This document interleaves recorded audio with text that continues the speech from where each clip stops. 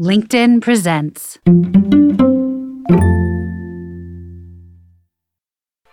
I'm Rufus Griscom, and this is The Next Big Idea. Today, better living through data.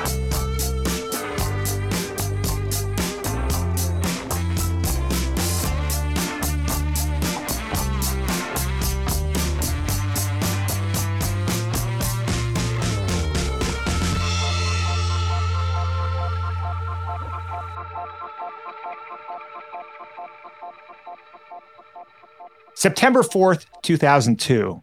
The Oakland Athletics are at home hosting the Kansas City Royals.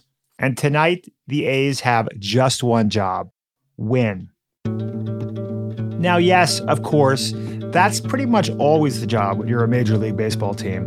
But tonight is different. The stakes are higher.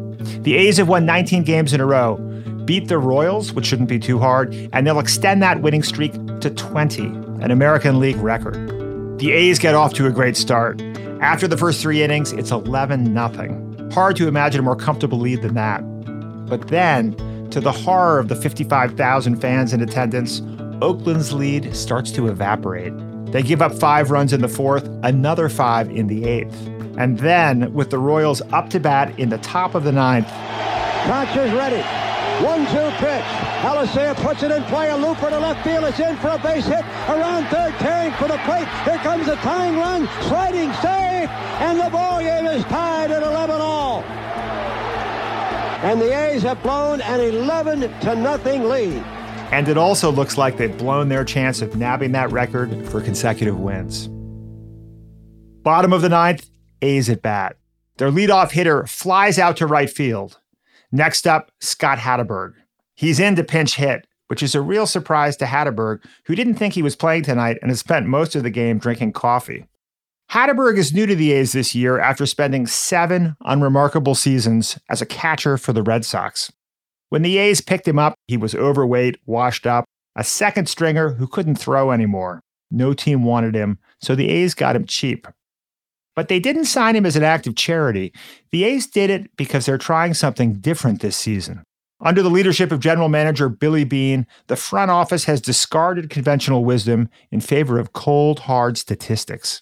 They've gathered reams of data collected by everyone from superfans to physics professors, and they're using that data to suss out the hidden talents of undervalued players, like Hatteberg.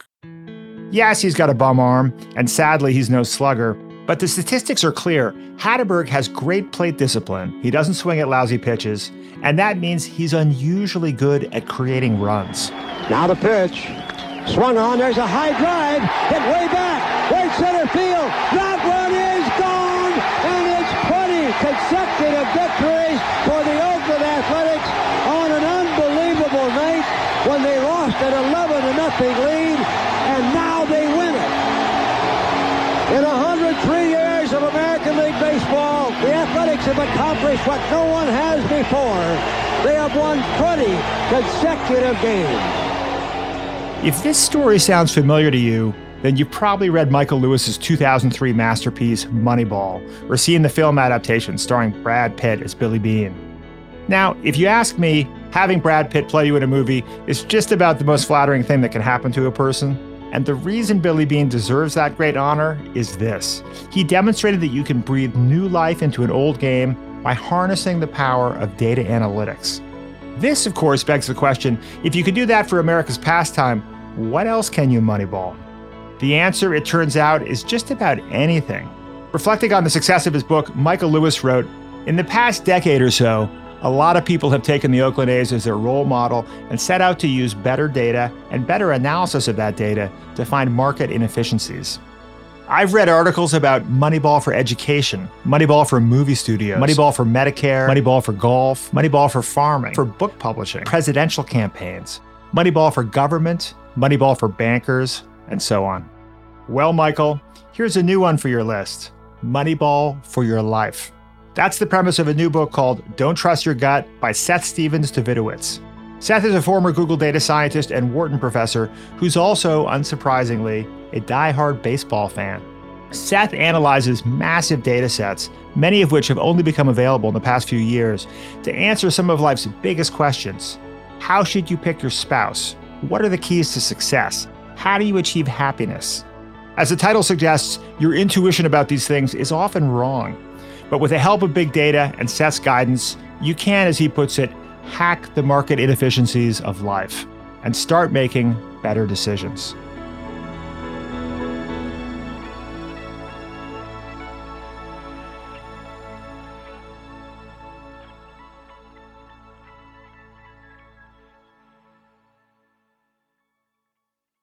The LinkedIn Podcast Network is sponsored by TIAA. TIAA makes you a retirement promise, a promise of a guaranteed retirement paycheck for life. Learn more at TIAA.org/promises pay off.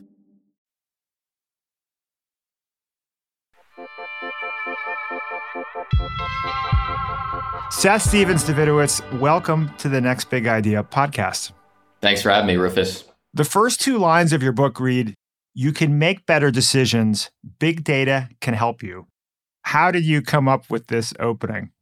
That was a little bit of a data-driven opening where there's been a study of a whole large sample of books on Amazon Kindle, and they've examined which sentences get underlined the most on these books, and they found that the word that most predicts sentences will be underlined by readers is the word "you."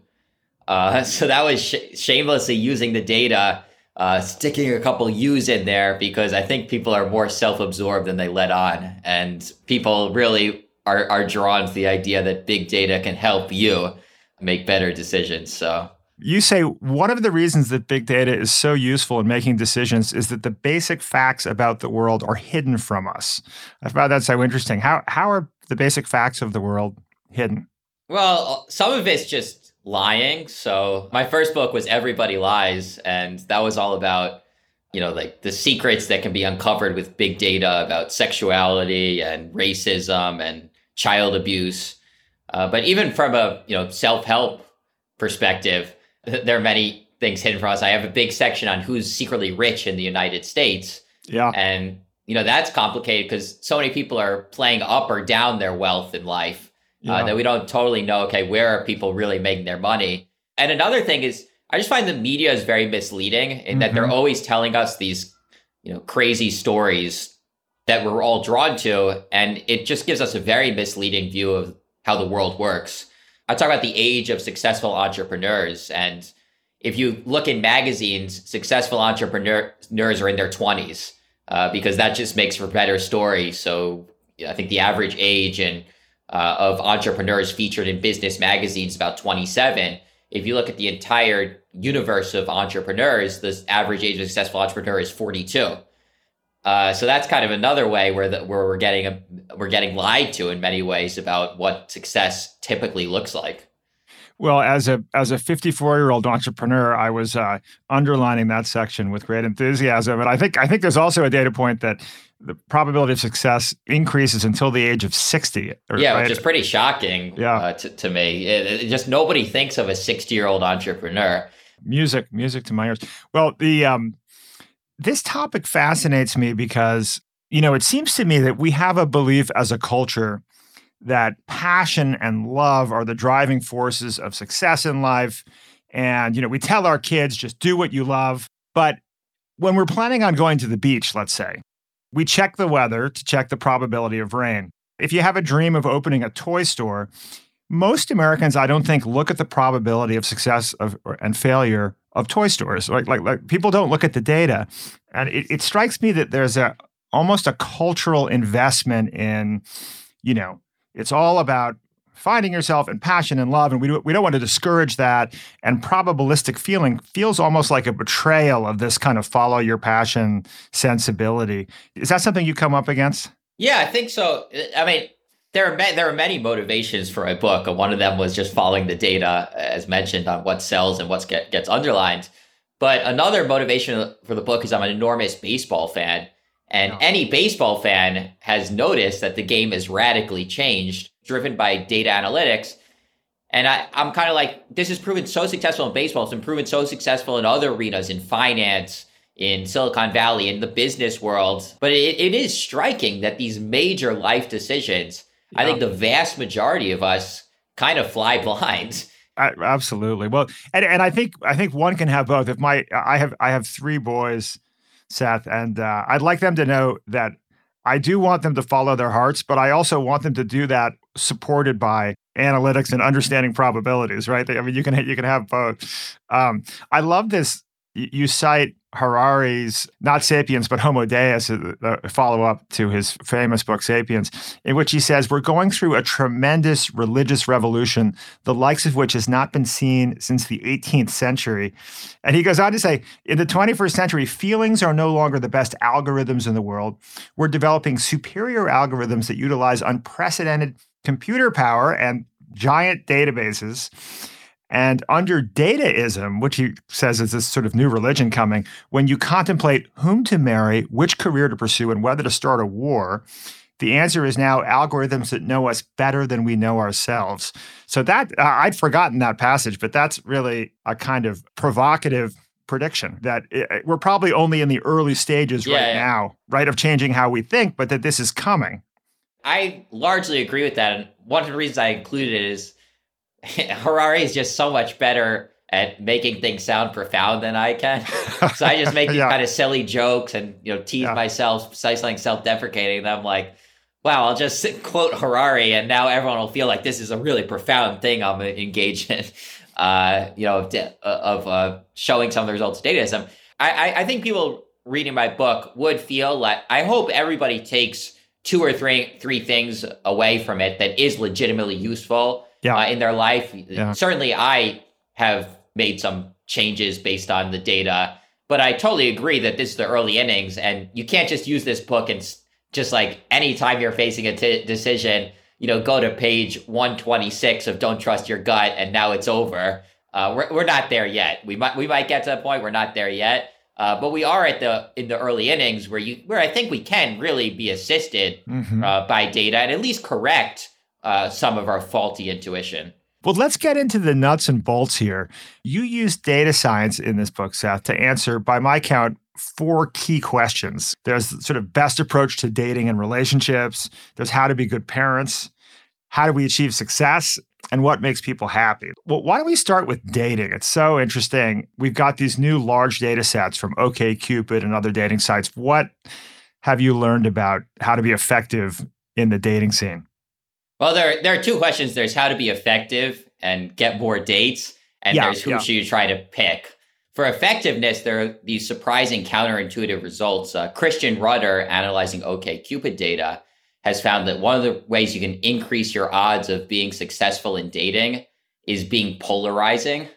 So there are all these people on dating sites with what some might consider wacky looks, and they do really well in online dating. And the reason for that is because some people are really, really into them. And that's really what you want in dating. You want some people really, really into you, rather than everyone thinking you're kind of okay, meh. That's actually something I used in my own life because I don't think it's going to surprise anybody that I'm considered extremely nerdy. And, my friends, in my dark, long decades of single life, my friends were giving me advice. They were saying, be less nerdy, be less weird, learn how to be more normal. And I think the data suggests, if anything, the opposite, nerd it up. Because, yes, a lot of people are not going to be into you. They're going to be turned off by you. They're going to be disgusted by you. But some people will be really, really, really into you, including my girlfriend, who it turns out had a thing for nerds. So I'm glad that I played up who I was. So that's definitely an important trick in dating. So you can let your freak flag fly, as you say, or lean into whatever makes you, polarizing. But you also say asking a lot of people out, right? Like that volume matters. There's this great example of this guy who actually, I think, wrote a bot to to ask a gazillion people out, and maybe particularly people whose profiles resemble your own. They've done studies. What happens when the least desirable people on a site send a message to the most desirable people? So they actually had people measure the attractiveness of photos. What happens when a 1 asks a 10 out? A male 1 asks a female 10 out. And before I had seen the data, I would have said, this is a 1 in a million, a 1 in a billion. The the stars have to align perfectly. There's no way a 1's going to hear back from a 10. And the number seems to be more like 14% and much higher for a lower ranked woman asking a higher ranked man. They didn't do it for gay couples, so we don't know the data on that. And another study converges on similar areas. It may be a little low, 14%, maybe a little bit lower than that. But if you have a 14% chance of getting a response, if you message 30 people, the math says you have more than a 98% chance of getting a response. So the numbers, if you have, even if it's lower, if you have a 1 in 20 chance, if you ask enough people out, the chances of getting all no's just become astronomically low. Dating really is, I think the data suggests, a numbers game. And partly it goes to the idea of being polarizing, that there is enough variation in what people are looking for. So you just kind of got to keep trying until you find your market. Absolutely. Yeah, 15% is not zero, for sure. It's not zero. It's not zero. And the other thing is, speaking of people similar to yourself, there is a pretty strong similarity bias. The most kind of funny, amusing evidence for similarity bias is people are 14% more likely to match with someone who shares their initials, which is like totally insane, right? It's so crazy. Yeah, that's very funny. But it does show that you should ask everybody you're attracted out, and if someone has a lot in common with you, if they share your initials, definitely ask them out. Right, exactly. That if you're writing a bot to scrape the dating sites, you want to look for the same initials. But apparently, people really like themselves attracted to people with their own initials. But one possible interpretation of the success that people have who are leaning into their own nerdiness or shaving their heads or purple hair and funky glasses, to me is that confidence is kind of an aphrodisiac, right? Like people are attracted to confidence. And it also strikes me that kind of expression of personality, as well as the act of asking a lot of people out, is also an expression of confidence. I mean, that could be another variable. I think there's a lot of truth to that as well. It's hard. Sometimes, you in data analysis, you, as Rumsfeld said, you go to war with the army you got, not the army you want. Yeah, and, sure. You don't always have every variable. You don't have a variable for confidence. You don't necessarily, it's a little hard to disentangle exactly what's going on. But I'm sure confidence is very attractive. It's part of the story. Well, moving on to what makes for a successful marriage or a successful long-term coupling, which is ostensibly what people are looking for when they're out there on dating sites. You talk about this really interesting study by Samantha Joel, who gathered this huge data set, I think over 11,000 couples, to find out what predicts successful relationships. What did she find out? Yeah, it was Joel and 85 other scientists, more than 11,000 couples, more than 100 variables on every couple. And the major lesson, the biggest lesson in the data is it's surprisingly hard to predict romantic happiness with the traits of two people in that relationship. So if you're predicting whether two people are going to be happy together, it's not like predicting the weather tomorrow. It's more like predicting the weather 3-4 weeks down the road. They're kind of chaotic systems. I actually talked to one of the authors on the paper, and he said he's moving to an idea that maybe relationships are similar to the weather, chaotic systems where slight changes in initial conditions can take things in horrible directions or spectacular directions. So that was kind of the number one lesson.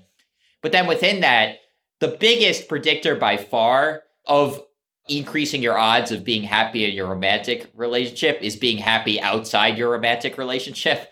So if you generally like life, you're going to be happier in your relationship as well. So there's a lot of truth to the idea you should work on yourself first before you look for someone else to make you happy. And then about the other person, if there's anything that increases the odds of being happy with that person, it's psychological traits, things like having a secure attachment style, growth mindset, conscientiousness, satisfaction with life. All these stupid psychological quizzes that I hate taking, they seem to be the only things that predict romantic happiness in a partner. So interesting. And you point out that almost everything that people value in the dating market turns out to be totally irrelevant to successful relationships, right? Yeah. So Yeah. so that the absence of a data signal there is itself a signal, right? That we can learn from the fact that all these things, like I happen to be taller than average. It's interesting to learn that may have been a tailwind in my dating experience over the years. But I think my wife would say that my height has not necessarily resulted in increased marital happiness. not that she's not delighted with me, Seth, as a mate. But the point here would be that we chase these shiny characteristics when we're in the dating market that, as it turns out, don't have any correlation with what makes us happy. Yeah, I mean, in the long term, my friend Logan Ury wrote a great book on this, How to Not Die Alone, as well. And some of the difference between what we look for in dating markets and what predicts long-term happiness is due to some people on dating markets on dating sites aren't looking for long-term relationships. They're looking for short-term liaisons. Sure. And maybe when you're, just in a short-term sexual relationship, dating someone of the right height or who's beautiful or has a really cool job does make it more exciting, more enthralling. But I think it's overwhelmingly clear in the data that most of us are looking for long-term romantic happiness in all the wrong ways. And many of us are just constantly tricked by, beautiful people and tall people and people who share our initials. I don't think someone 5 years, 6 years down the line is going to be like, my partner never does any chores and he's always a grouch or she's always a grouch. But, we share the initials. That's so cool. These things wear off pretty fast. And anybody be wise. I kind of point out that the dating market is an inefficient market, very similar to the baseball market, actually. It's kind of interesting because if you remember Moneyball, one of the keys, the Oakland A's, who started the Moneyball revolution, took advantage of the fact that these players who didn't look like ball players could be just as good. So, And I think in dating, there's kind of a similar phenomenon where, everybody's competing for the people who trick us into thinking they're going to be great partners, but aren't great partners. And if you can get over that a little bit, you'll have more success. Let's take a quick break. When we come back, Seth explains why most of the decisions you make as a parent don't matter at all, except for one.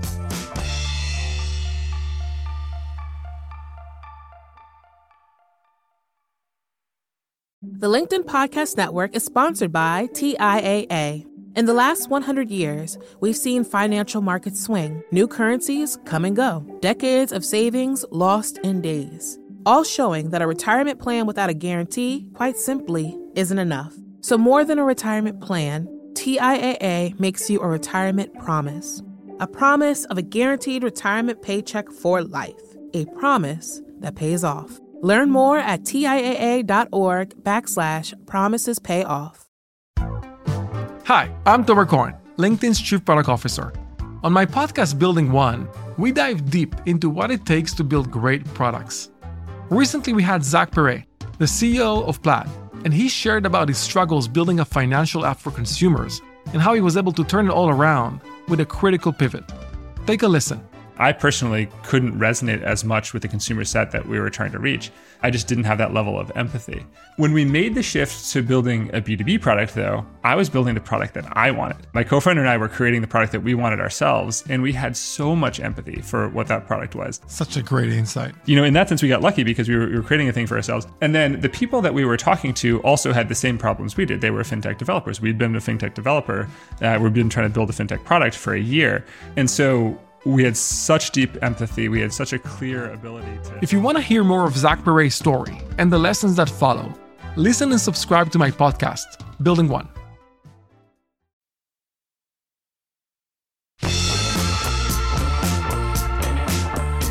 Well, turning to parenting, Seth, this was a fascinating section for me because, as I mentioned, I've got 3 boys. I found it both slightly disconcerting, but at the same time wonderfully liberating to learn that most of what we do as parents doesn't really matter. Right? Yeah. That's the first takeaway from the data, right? Am I getting that right? Yeah, it's totally right. There are a couple of books written on this. There's one by Brian Kaplan, Judith Rich Harris.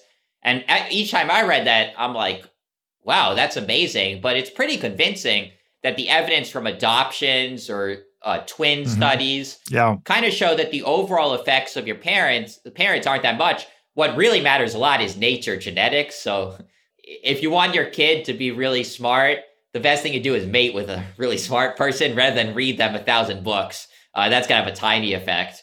That is kind of the first lesson in the data on parenting, that, we worry so much about these things. They don't seem to matter so much.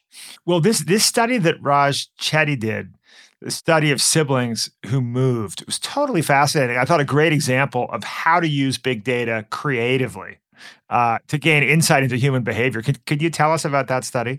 I basically had finished the chapter. I'm just like on parenting, and I'm like, okay, all I need to say is that everything you do as a parent doesn't really matter that much. I mean, if you might have 8,000 decisions as a parent, and if the best evidence is a great parent is going to, let's say, improve a child's outcome by 20% or something, divide 20 by 8,000, and each decision is just minuscule in how much it's going to affect things. So really just chill out, do what you think is about right. And I was done with the chapter, and then I remembered this researcher, a former professor of mine, Raj Chetty, and some other researchers, where they studied the entire universe of taxpayers, and they had this huge data set, tens of millions of people, and they wanted to measure how much the neighborhood a child grows up in influences how they turn out. And they did this very clever thing comparing families that moved at a certain age. So one kid, let's say, had 10 years in one town, and another kid had no years in that town or fewer years in that town. What happens? How do the kids turn out? And by comparing the same kids from the same family, you kind of control for genetics and parenting and other factors. And they found the neighborhood has a surprisingly big effect. Living in certain neighborhoods consistently give kids an edge on, anything they could measure in tax data. So income or going to college or marrying at a certain age. Again, it doesn't measure everything. We'd love if they could measure character and other factors that matter. But so I kind of was thinking about this. I'm like, well, what that means is that decision seems to be the really important one. The neighborhood you raise your kids in seems to matter a lot, even if everything else matters little. And then they tried to say, okay, what is it about these great neighborhoods where kids are dominating, kids who grew up there are dominating? And they found all these random variables, like adults return their census forms was a big predictor. Yeah, it's so interesting. Who even thinks about that? And it was kind of having responsible adults. There's, I think, pretty good evidence from that research that adult role models, the adult you're exposing your kids to, can be really important in how they turn out. Little girls who move to neighborhoods with lots of female scientists are much more likely to become scientists when they grow up. So I kind of took this as you can outsource parenting a little bit. Like things you tell your kids, half the time they'll just think you're an idiot and don't know what you're talking about and do the exact opposite of what you say.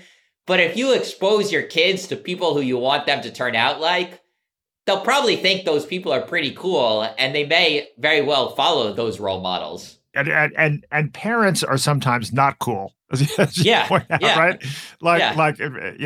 And so there's and the parents are also this sort of force of judgment and, putting pressure on the kids. And so the kids are much more likely to be maybe inspired by the example of other people. They also have more options in a diversified, sort of marketplace of mentors in a whole community.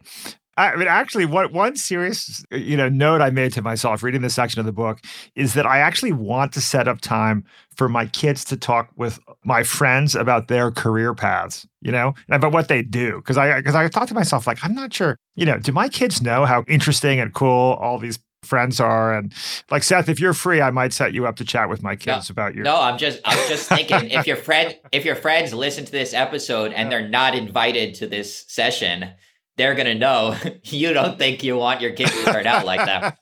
You got to be very careful now. I know. Well, if you have some extra time, I'd love to, there might be I make the cut. A future in data science for them. I think, your journey might be very interesting. But, is this empowering and exciting information, or is it discouraging? Because we had Ray Dalio, the great hedge fund manager, on the show recently. And he talked about how in Greenwich, Connecticut, the median house price is $2.5 million. Public schools are great. Bridgeport, Connecticut, 15 miles away, median price is something like $275,000. Public schools are not so good. And probably that's going to correlate somewhat, I would guess, with two-family households and census forms returns, although I'm not great at returning census forms, so I don't know. But I wonder whether this predictive power of neighborhoods is a variable that reduces class mobility or kind of gets people stuck, right? Because it's not easy to move from Bridgeport to Greenwich, But when you look at these different neighborhoods, like, does this look to you like an opportunity for families who are thinking about the outcome for their kids, or is this more like something we need to worry about? It's definitely, it is correlated with, money and low poverty rates and things like that. So there definitely are, people who have rougher backgrounds, parents with lower income are going to end up on average in worse neighborhoods, but it's not perfectly correlated. It's going back to Moneyball, it's another inefficient market. And Chetty has even found that it's only weakly correlated with rents in an area. So there are pretty big inefficiencies. Interesting. And I think, interestingly, one of the reasons it's long been known that immigrants do really well in the United States, kids of immigrants do really well in the United States. Mm-hmm. And, we've long thought that it has to do with the immigrant drive. Mm-hmm. And there does seem to be something to that, but they've actually shown that a big part of the success of immigrants is compared to similar families of their income. They tend to raise their kids in better neighborhoods by these metrics. Interesting. So, immigrants are more likely to be around good adult role models and probably, cities with a lot of good ideas in them and a lot of opportunity in them.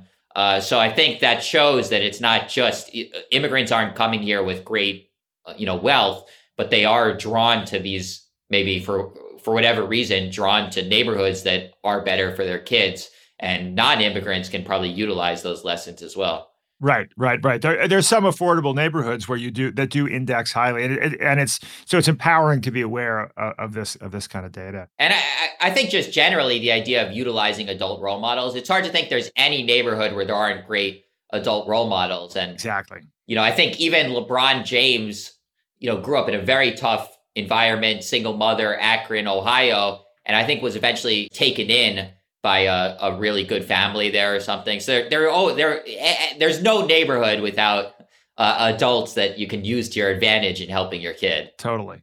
Yeah. It's so interesting. Let's talk about how to be successful. So it turns out there are a bunch of stories we tell ourselves about what success looks like.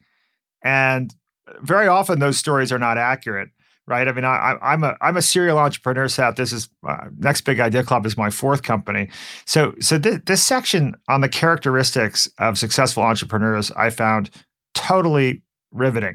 You say there are 3 myths debunked by the data: the advantages of youth, outsider's edge, and the power of the marginal. So what is this myth of the successful entrepreneur, and what's the reality? Speaking of leaning into my nerdiness, I think this was one of my nerdier chapters because I talk about something called the counterintuitive idea. I love this, yeah. Which is, there are these myths about entrepreneurial success that a lot of people believe, but when you think about it, don't make a whole lot of sense. And the data helps us correct these myths. So the myth of youth, which we talked about earlier, the idea of Mark Zuckerberg 19 when he founded Facebook, Steve Jobs 19 when he founded Apple, Bill Gates, I think 20 when he founded Microsoft. People that being young is an advantage, totally not true in the data. Again, the odds of success increase to the age of 60. Being an outsider, David Epstein wrote an excellent book, Range. Yeah. But one chapter, he talks about the outsider's edge. If you're too close to a field, you're going to be stuck in the old ways and you're not going to be able to think of a creative solution to a problem. Totally not true in the data. The closer inside you are to a field, the higher your odds of success. I mean, a soap manufacturer is going to have a much higher chance of creating a successful soap manufacturing business than a shampoo manufacturer. You want to be as close as possible to the field. And then Power of the Marginal is an essay by Paul Graham, who I generally love and find very provocative, that it's an advantage to be unsuccessful, so you're not weighed down by eminence when you're creating a business. Totally untrue in the data. The most successful entrepreneurs earned in the 99.9th percentile of income before they started their business. So when you end up, there's kind of a formula for entrepreneurial success. You spend many years kind of mastering a field, a very narrow field, prove your worth in that field and then start your business when you're ready in that field where you have all this expertise. And I just think it's useful to keep that in mind because the media is just flooding us with counterexamples and just staring at those charts. You're just like, okay, it's really not as complicated as we, or, it's very clear and simple when you look at the data. It's interesting. And you point out that stories that the media is attracted to, we have a bias towards those stories. And those stories are often the counterintuitive stories, right? So that's like, oh, the outsider comes in and with no background, revolutionizes this field. We're attracted to those stories. And the counterintuitive point is that, well, yes, actually spending a decade developing deep expertise on, in the market sector where you plan to build a business, that's actually really useful, right? I mean, it should be totally obvious. It should be totally obvious. And that's one of the things I did with this book. The first question everybody asks when you write a book, not you, thanks, Rufus, but one of the first questions everybody asks is, what were the 3 most shocking things you found? Right. And everybody wants, shocking. And that's why there have been all these books that have been debunked. I tried to avoid that pressure in writing this book and really just say whatever the data said. Sometimes it is legitimately surprising, and sometimes it's just kind of obvious. And I didn't care whether it was surprising or obvious, just every time, here's the data. Presented like a good data scientist. So I've always been really interested in the role of luck in business. And this is something you address in a section of the book. And you quote, Sam Altman, who succeeded Paul Graham, who you just referenced as the CEO of Y Combinator, described the formula for success. I think this is in a Stanford address, that the idea times the product, times the execution, times the team, times luck, where luck is a random number between 1 and 10,000. This is the formula for success. He seems to be suggesting in picking a number between 1 and 10,000 that luck is a pretty big variable here. But you seem to come out on the other side.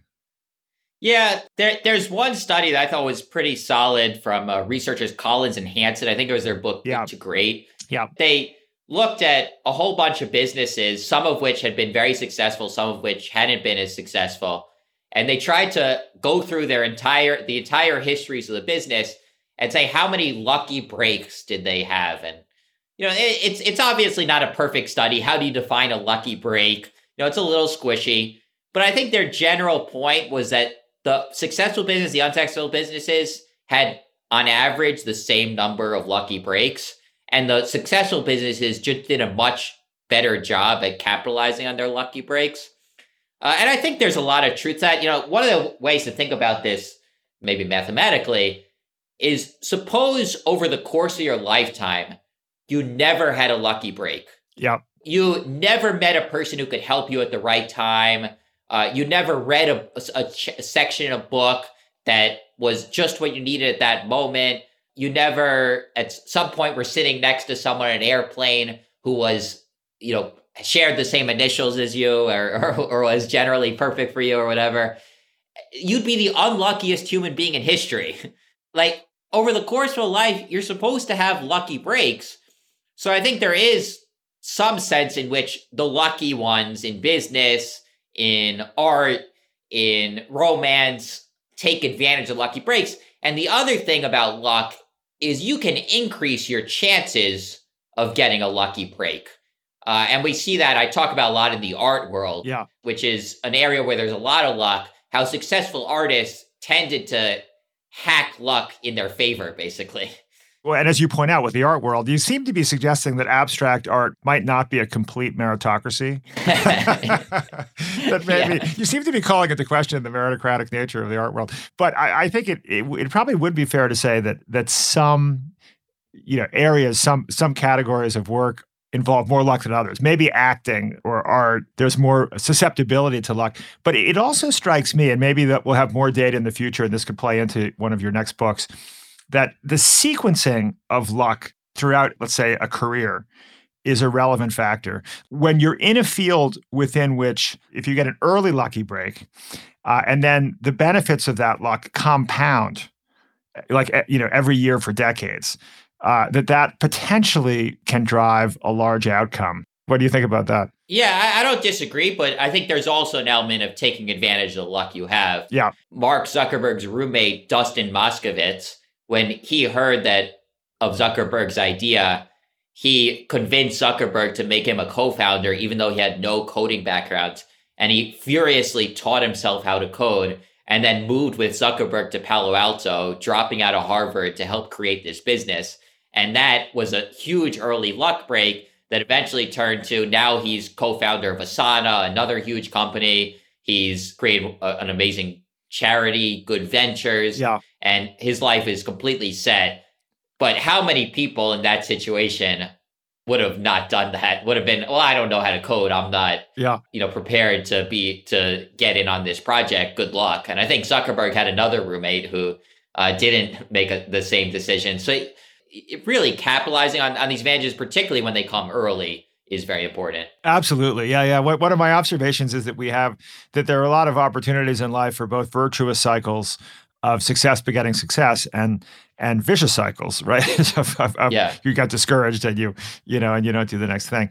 And actually this factor of luck helps support the case for a bias for action, which recurs in the book as a good idea. Basically, like, insofar as there's a certain amount of luck involved, you need to roll the dice a lot of times. The more often you roll the dice, the more that statistically the lucky probabilities kind of flatten out, and you're going to get your shot, as I say. And also, this is a real takeaway, I think, in your book, that people will pay you to learn what you need to learn to start the company you want to start in the future, right?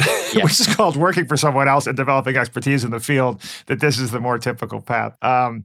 Well, I think it's also really interesting to look at, your analysis of what kinds of businesses we should start. And this came up in our opening exchanges, this question of like, people don't look at probabilities of success. Like everybody's like, oh, I want to start a restaurant because that sort of seems like a fun thing to do. And we have a great experience as patrons of restaurants, as customers in restaurants. So we think, oh, it'd be great to be in restaurants all the time, right? Yeah. But it feels like there may be an inverse relationship between how appealing a given business is to start from the outside and the probability of success. Because it's sort of a supply and demand problem. If everybody wants to start a restaurant, your odds are going to be small. That's true. And there is a study on how quickly businesses fold. And the quickest business, the study's a bit old, back when record stores existed. It was a 2014 study. Mm-hmm. But record stores were the single quickest business to go out of, to fold fastest. Like 2.75 years, the average record store lasted. And clothing stores and toy stores and other, makeup stores, anything that was sexy kind of was very quick to fold. But there are some boring businesses that also kind of suck. So there's a study, Capitalists in the 21st Century, a 2019 study of the entire universe of taxpayers. How many people are in the top 1% making $400,000 a year, top 0.1% making about $1.6 million per year. And you actually see there are only a small number of businesses that really allow a large percent of people to enter the top 0.1%, similarly the top 1%. Some of them are kind of obvious: real estate, investing. We kind of know a lot of people are getting rich through real estate investing. Some of them may be a little bit more surprising depending on your knowledge. Auto dealership is a great business. Right. Beverage distribution is a great business. Market research seems to be a great business. And if you kind of look at the pattern, it has something to do with the existence of local monopolies. Mm-hmm, mm-hmm. So it's actually clearest in auto dealerships, where auto dealerships are basically legally protected local monopolies. The car companies aren't allowed to deal their cars themselves, though Tesla is challenging this a bit now. And there are laws about how many dealerships can be set up in one particular region. So basically, the Toyota dealer in a given region is the only one allowed to deal those cars. And that's a really good situation to be in from a business perspective, because you can't get hit by price competition. So about 20% of auto dealerships have an owner in the top 0.1%, making more than $1.6 million per year. Wow. Auto repair shops, the number is less than 1%. Oh, interesting. Interesting, right? If you own an auto repair shop, there's nothing preventing someone from if you're making tons of money, someone could just start their own auto repair shop right next to you, charge a lower price, advertise on Google, undercut you on price, and you're in and steal all your business. So you basically, all your profits will go to advertisement and lowering prices. So I think anybody starting a business should have to first explain why auto repair shops and auto dealerships are offer such different odds of success. Because it's not like one offers a better service, one is more difficult, one requires more education. It's just because one allows the possibility of local monopoly.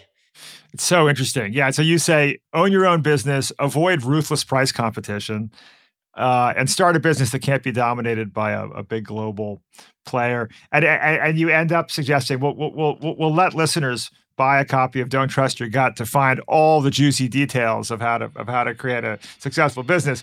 But one note would be market research. Consider getting into starting a market research firm, right? That's a good one. For sure, yeah. Yeah. There's one thing we all know money can't buy: happiness. Well, sort of. Seth explains after the break.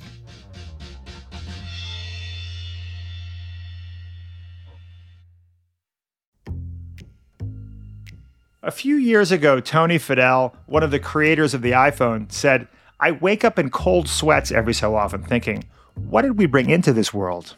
Since then, he's also shared an interesting analogy. He said, the iPhone is like a refrigerator. If you're eating the wrong food, don't blame the fridge. Blame the person who puts food in the fridge. That's you. So the question is, what do you have on your iPhone? Is it healthy food or unhealthy food? As it happens, we at the Next Big Idea Club have spent the last year building an app that delivers healthy food for your brain. It's called the Next Big Idea app, and we love it. We use it every day. It's a labor of love. We select the most important new books and invite the authors, these are legendary, world-famous authors, to distill their books down to 12 minutes of audio and 4 minutes of text. We call these book bites, superfood for your brain. We publish a new one every day. A lot of media today is like processed food, regurgitated third hand. The Next Big Idea app delivers the most important new ideas, unadulterated, from the world's leading thinkers. Superfood. Our book bites are appetizers, a great way to sample new ideas. When you're ready for an entree, the Next Big Idea app also features beautiful video e-courses created from the best 8 books every year, selected by our 4 legendary curators, Adam Grant, Susan Cain, Malcolm Gladwell, and Daniel Pink. And for dessert, how about an ad-free version of this podcast? Pause this episode, click on the App Store, and search for Next Big Idea. Seriously, I don't mind waiting. See, how easy was that?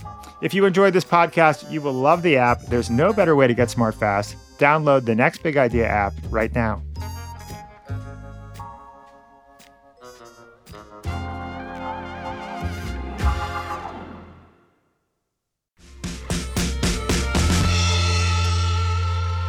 Well, let's turn to a topic of universal interest, human happiness. You know, I was interested to read in your book that GDP has doubled in the last 50 years. We have all these wonderful technologies that now make it easy to learn and communicate, but we're no happier, right? In 1972, 30% of Americans described themselves as very happy. And today, 50 years later, right about the same number, right?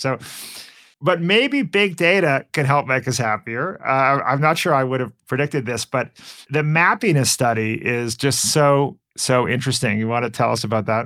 Yes, this is 2 British economists, Susanna Murato and George McCarran.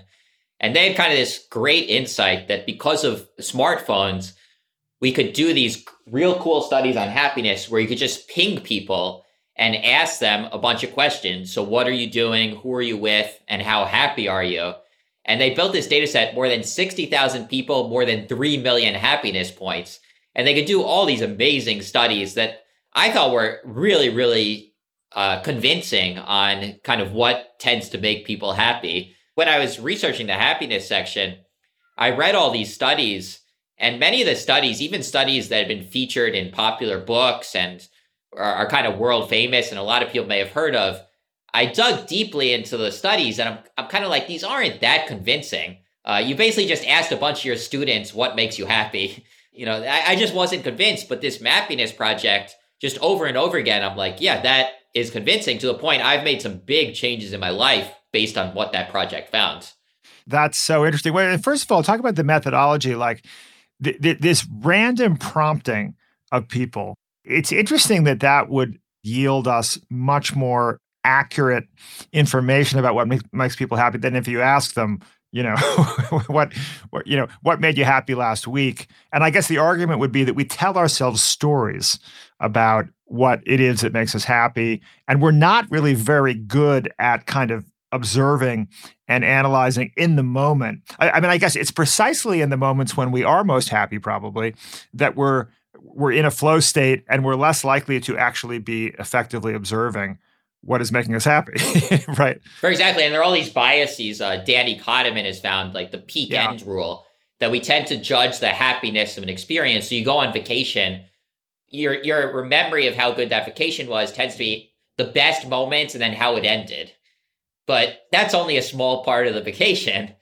So there are all these biases in looking back at our happiness that probably we're all walking around a little blind about what actually makes us happy. Yeah. Interesting. But ping people in the moment and you get just a lot more information. So 3 million data points from this Mappiness study, and you have, you've changed your own life decisions, Seth, based on this information. I think we better lead with the number one activity that makes people the most happy. You want to share with the listeners stuff? So it is. It's as they put it, intimacy making love. So sex is the happiest activity, which has actually been confirmed by 3 different projects.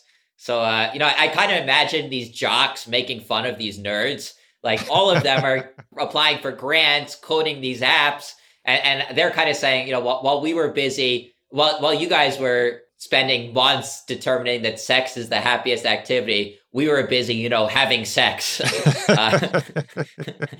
But it does come as number one activity, which initially I thought was kind of amusing. Because when you think about it, are people? I thought about the Mappiness methodology. I'm like, wait, people are stopping having sex to answer this Mappiness survey, but it's not really true, because the Mappiness survey, you're allowed to say what you were doing when you were pinged for up to 60 minutes after the ping actually occurs.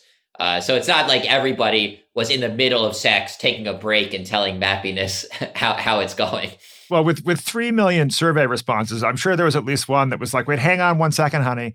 Wait, hang on. Yeah. I just got a ping. Okay. 100 out of 100. I am really happy right now. Now, where are we? Yeah, okay. So, listeners, this is what we call an actionable piece of data, right? We really all need to get out there and have more sex for the good of human happiness. And unfortunately, like, Americans are having less sex, right? There's a lot of headlines to that effect. Last few decades, like, people are having less sex, which is not good for the state of human happiness. But yeah, so how else, Seth, have you changed your own behavior based on the Mappiness data? One of the big lessons for me was the value of activity. So if you look at the leisure activities that score really high, they tend to require some energy. Sex, going to a museum, going to a show, exercise, athletics, hunting and fishing, taking a hike, taking a walk. They're things that require some startup energy. And then you look at the leisure activities that score very low: browsing the internet, watching TV, reading, which I hate to say as an author. I was surprised. I was surprised by that. Yeah. iPhone games. They're the types of things that just kind of, they feel easy. Someone read my book and he said a line that maybe I should have included, that there's a difference between a comfortable activity and an enjoyable activity.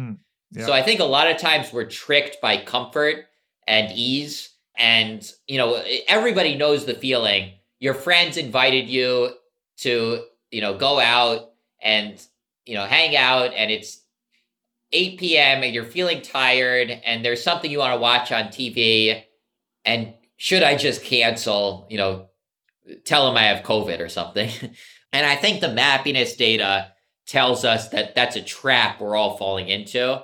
The trap of doing something that's easy, that doesn't require a lot of energy. But when you look at, people pinged doing these activities, resting, relaxing, they tend to say they're actually in the moment not very happy. One section that's particularly interesting is when people are asked what they think make people happy. Yeah. Right. Yeah. And when you compare that to the actual results of the Mappiness Project, we can see the most underrated activities and the most overrated activities. So here are the most underrated activities. Exhibition, museum, library. So people love going to museums. I keep telling my family this, trying to get them to the Met. So I'm happy to have that one. Sports, running, exercise.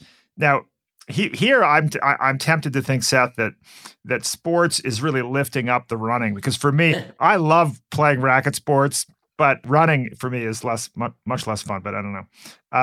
Now, drinking alcohol. So this was actually probably controversial, right? I mean, you had to. I just presented the data. I didn't want to. Obviously, alcohol is very dangerous, but it is interesting. Maybe because the press around alcohol, for good reason, can be so negative. Yeah. That really it is a happy activity. Of course, there's probably some noise in the estimates because the tipsy people may be, hard to get the number exactly right. They may be 5 above or 5 below. Yeah. But this was, So on a list that you have here of 40 activities, from providing the most happiness to the least, drinking alcohol is number 11, and then gardening and shopping errands. So that was a surprise one for me. Although you're kind of walking and interacting with the world when you're shopping and doing it may be, I think you're right. The sports, running, exercise, the Mappiness Project was so revolutionary and groundbreaking. And I want to just say positive things about it because, I think the scholars who did it did a great service to the world. But if I had one correction, sometimes they lump in activities that could be very different. And maybe shopping and errands, some people really love going to, a clothing store and buying something, but they don't like, doing an errand, going grocery shopping maybe. It's not a perfect study. Sometimes they do lump in things that maybe may score very differently. It'll be interesting. Yeah, but this is certainly an area where we'll enjoy seeing more and larger data sets come in that we can tease apart the nuances. So another surprise was, maybe this won't be a surprise to many people, but how low working/studying was near the bottom. The only thing worse than working apparently is being sick in bed, right? In this data point. And that's kind of depressing, isn't it? For our species as a whole, because we spend like 40, 50, 60 hours a week working. So it's kind of heartbreaking that for most people, that really is decreasing your happiness unless you work with your friends, right? I thought that was fantastic. Yeah. It was interesting. I was shocked that work scored so low. Yeah. But when we asked people, so that was a project Spencer Greenberg and I did where we asked people to rank the happiness activities. They ranked work exactly correctly, right above sick in bed, if I'm remembering correctly. So maybe it's because I've been in these circles that have glorified work, that the average person doesn't have as positive a view. They kind of know that work sucks.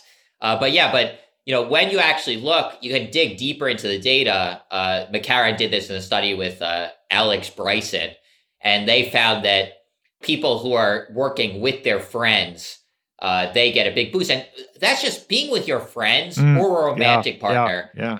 Any activity gets an enormous boost with your friends.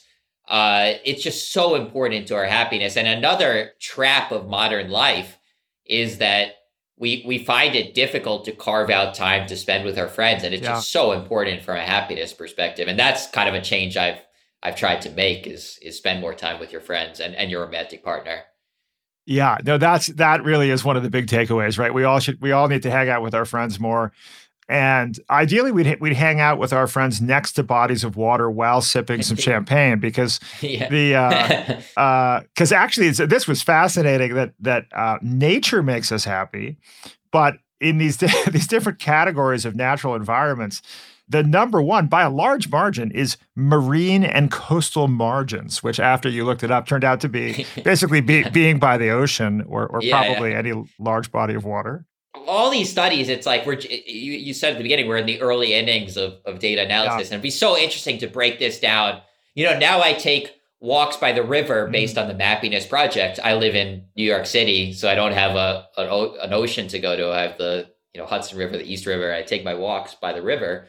But am I getting the same boost? Does it matter the water, the body of water? I'd love to see more on that. But it was a very convincing study McCarran and Morado, the value of nature, particularly water. There are a whole bunch of studies.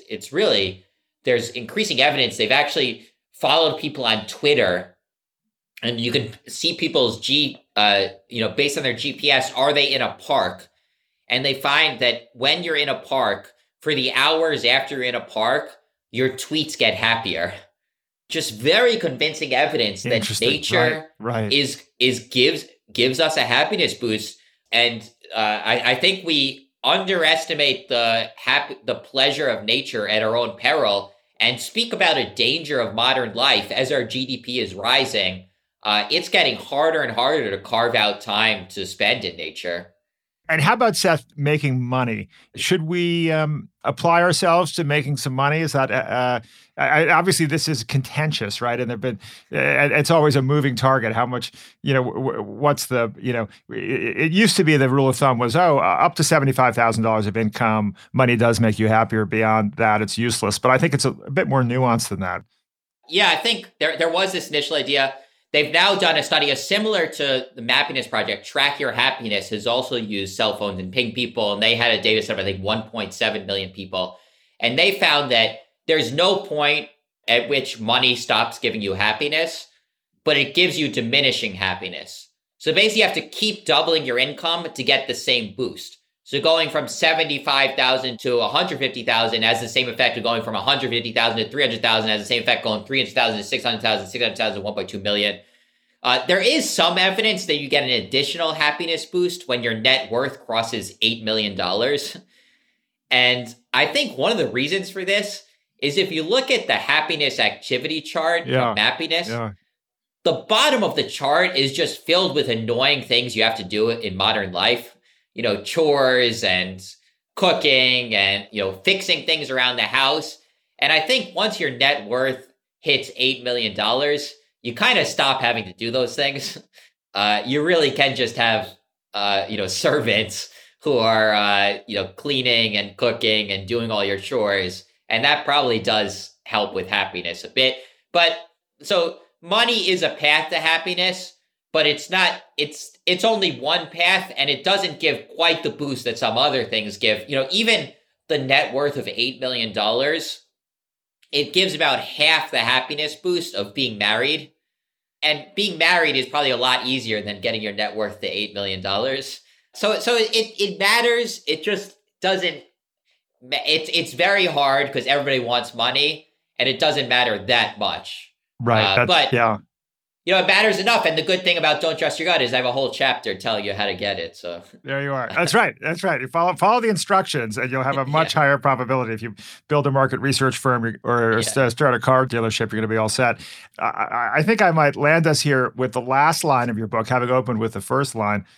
You say the data-driven answer to life is as follows: be with your love on an 80-degree day, overlooking a beautiful body of water, having sex. So wise data-supported words from Seth Stephens-Davidowitz. Have you tried this, Seth? Have you tried that formula yet? I did. As soon as I finished the book, I took a Caribbean vacation with my girlfriend, and we were thinking about taking a picture. Not obviously a PG picture, saying that I was following the advice of the book, but we didn't do that. But you look at all the charts. All the happiness charts, all from the Mappiness Project, and they basically all converge on sex on a beach. If you take the number one of every activity, of the happiness activity chart, number one is sex. The happiness people chart, number one is romantic partner. Happiness weather chart, 80 degrees and sunny. And happiness location chart, marine and coastal margin. It all comes to sex on a beach, which is the name of a cocktail. Well chosen. Although some people say the sand is not optimal for sex near a beach. Near a beach, maybe sex overlooking. Yeah, sex overlooking a beach. That doesn't have the same ring for a cocktail, right? I agree. Yeah. No, sex on the beach. We'll go with that. Thank you, Seth Stephens-Davidowitz, for taking time out of your writing and teaching and watching the Mets to be with us today. We so enjoyed it. Thanks so much for having me, Rufus.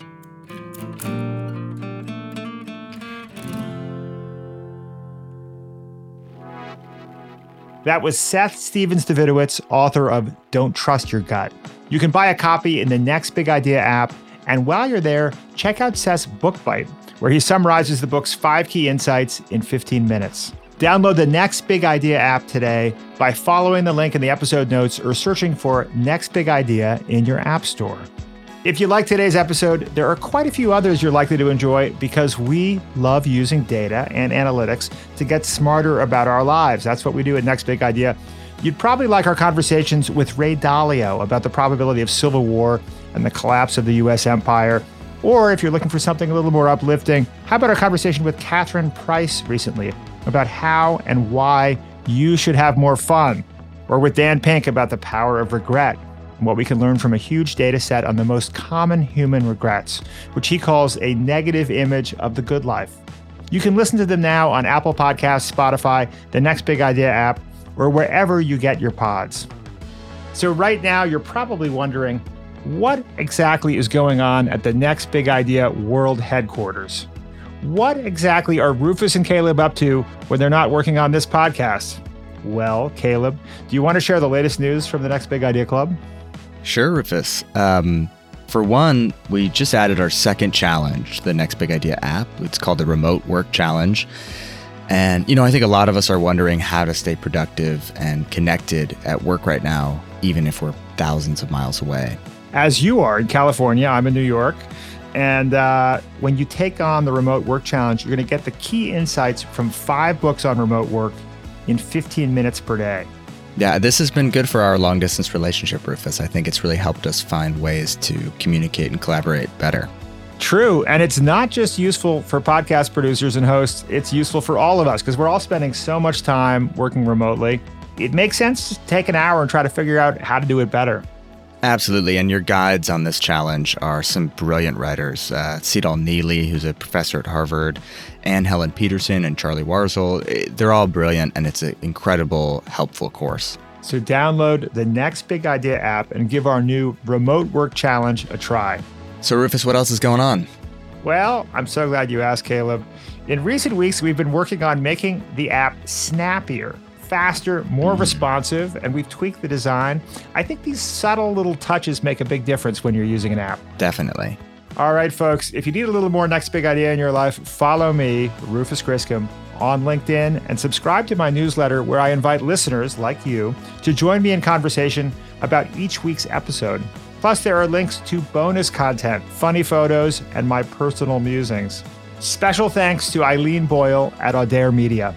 This episode was written and produced by Caleb Bissinger. Our executive producer is Michael Kovnat.